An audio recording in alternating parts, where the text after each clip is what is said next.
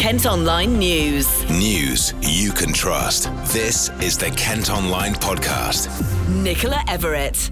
It's Monday, the 29th of July, coming up. Father and son guilty of modern-day slavery ring. They have no money, they have no means to get out, and they have no other options. And it's that vulnerability that's then exploited once they've got them where they want them to be. School changes curriculum to give children a chance to be creative. For the last 10, 15, 20 years, we've been under such pressure to just focus on SATs. We want to develop a very wide curriculum. And work's underway on a new street market at a shopping centre. We are going to be having a cinema here, music. It's a really exciting offering coming to the town, which I think is going to benefit everybody. Everybody will want to be here. This will be the place to be. Kent Online reports. So first up today, the Kent ringleaders of a modern-day slavery network have been found guilty of people trafficking offences.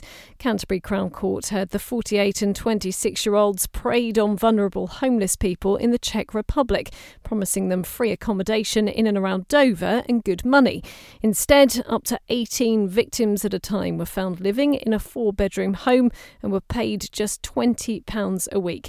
Chief Crown Prosecutor for the South East, Frank Ferguson, has been chatting to Ish. Well, Peter and Mario Makula were running what was put forward as an employment agency, but really it was a vehicle to get people over from the Czech Republic who are very vulnerable, had very little, promising them hundreds of pounds a week in wages and accommodation. But actually when they got to England, they were put in very cramped conditions in a house which had up to 18 people in at one time. They were charged £100 a week for rent each, even though the property itself was only rented for £900 a month. And they were paid a fraction of their wages. The money from the tiling company, for example, which is one of the businesses that were being used, was paid to the defendants as the employment agents, and they passed on hardly anything back to the employees. And as I said, they took money off them for rent, even though they were living in squalor. And the way in which these people were exploited, I mean, we're talking about human trafficking. How serious of a crime have they committed? It's a very serious crime. As I say, it's modern slavery, effectively, and something that we all thought was put to bed in history, but it's not, which is why these offences now have been enacted to address this kind of really serious criminal offending across the different countries, bringing people in who have nothing and then treating them in that way, exploiting their vulnerability and creating a dependence upon them for the very, very basics, and keeping them there sometimes through threats of violence. It's really serious and organised crime.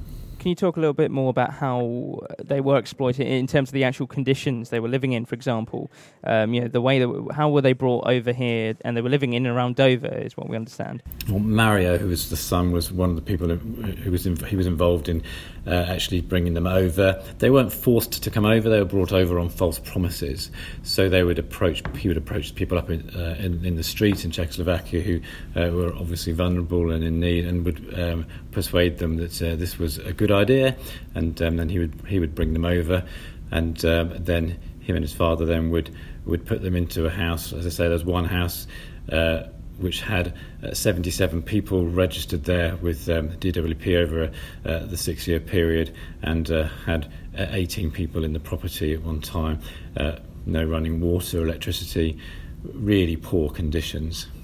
With the nature of this crime, I mean, the idea of using false promises, is that something that's commonly used in this, that you've seen from cases like this? That's often the way it's done, in order to so people aren't forced to come physically. They're told of great things that are going to happen when they get to where they're going, and then of course by the time they get there, they have no money, they have no means to get out, and they have no other options. And it's that vulnerability that's then exploited once they've got them where they want them to be. And how was it that they were able to be stopped ultimately? Well, one of the victims left the house and came forward and told the police, and that sparked a major investigation between the Kent and Essex Serious Crime Directorate in the Kent Police. So, and that's what led to what was a really major and complex investigation and complex criminal prosecution, and then the trial that lasted some 3 months.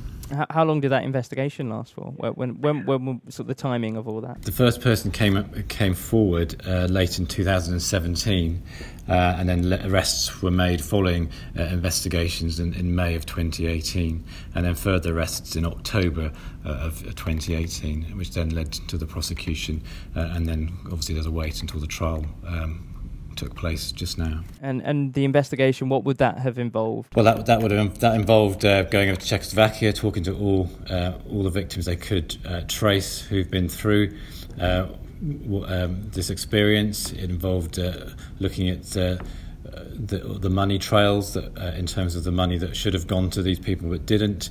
It involved looking into the organisations who were employing them through the agency. So the whole picture from beginning to end was investigated in detail, so that a clear picture could then be presented to the court by my team. Elsewhere today, police are keen to speak to anyone who was at a pub near Ashford on Saturday night after a woman told officers she was sexually assaulted. She's said to have been attacked at the Forstall in Merstham during the late evening. A 21-year-old man's been arrested. 16 people who were part of a gang that supplied drugs across the southeast, including in Medway, have been jailed for a total of more than 61 years.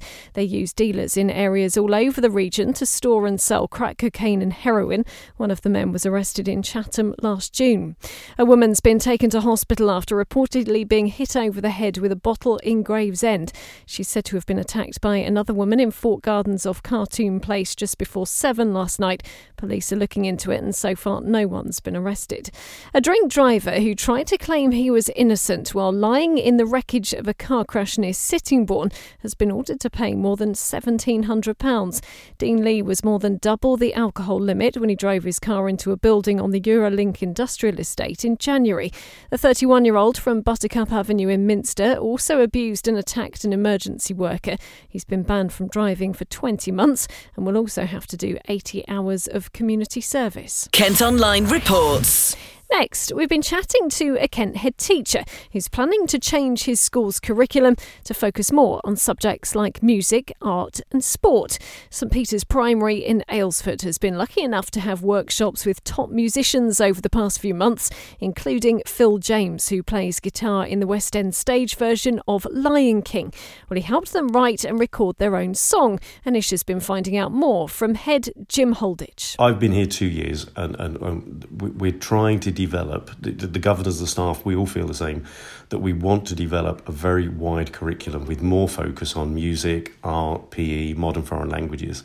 So as of next year, every Thursday will just be that. You know, on a Thursday, it is just art, music, PE, modern foreign languages, and we put the English and the maths, etc., and all the other subjects on the Monday, Tuesday, Wednesday, but we have a day devoted to really emphasising the need to be creative and to enjoy those subjects. So it's a journey we're on. It's just growing and growing, our ability to deliver a really enriched curriculum for the children. Absolutely. And what was that opportunity like for the children? Obviously, you're getting professional equipment that is used for the production of Lion King on the West End. That opportunity, what was that like for the children? You can imagine it. They were as excited to actually be there. They had their headphones on.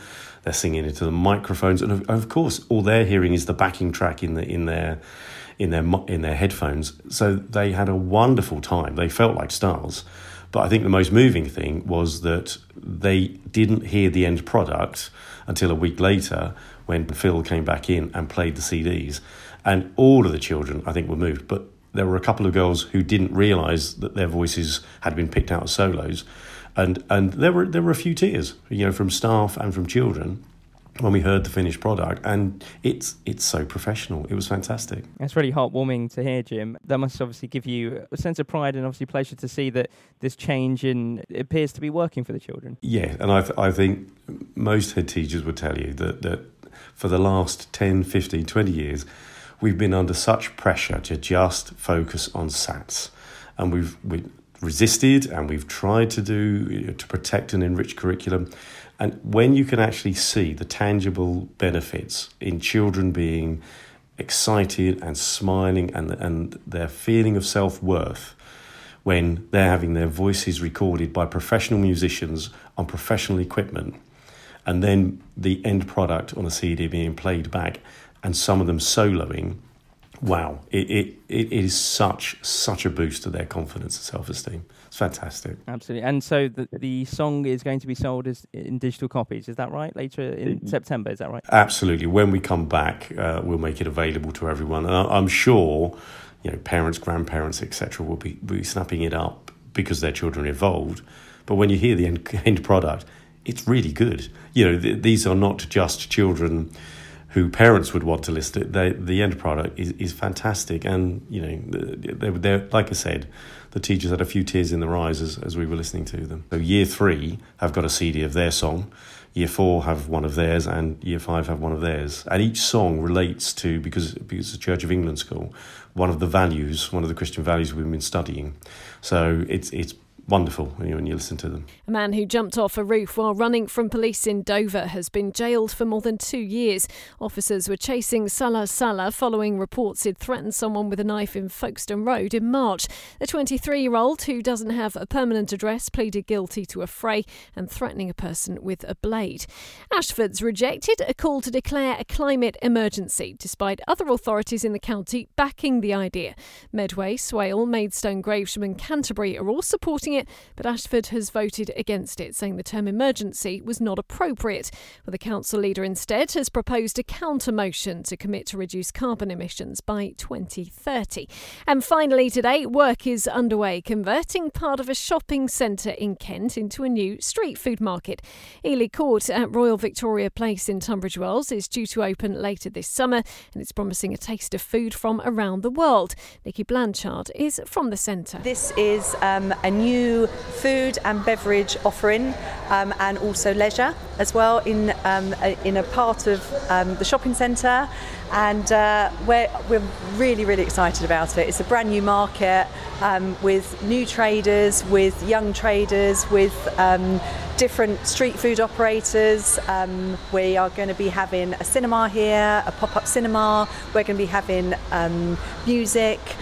So it's a really exciting offering coming to the town, which I think is going to benefit everybody. Everybody will want to be here. This will be the place to be. It's a completely different offering because it's going to be a late night economy as well. So we're going to be opening in the morning for breakfast, lunches, and then we'll be open until 9 o'clock on a Monday, Tuesday and Wednesday, and on a Thursday to Saturday up until 11 o'clock. So it's a completely different offering, which in effect will help all the other traders in this part of town as well, and hopefully in all of the town.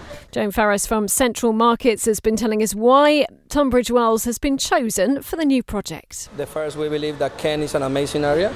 Tunbridge Wells and a really beautiful town, and a British land give us the opportunity to run this place in a good agreement, and the economic situation in Tunbridge Wells at the moment is really good for us to take this adventure on board, to create a multicultural area that all the society and all the different ages of Tunbridge Wells enjoy our activities and our food. It comes as £11 million is going to be spent on renovating the whole centre, including new flooring, seating and artwork. And you can also watch our video report on this story by heading online. That's it for now, but for more news throughout the day, you can of course head to kentonline.co.uk. News you can trust. This is the Kent Online Podcast.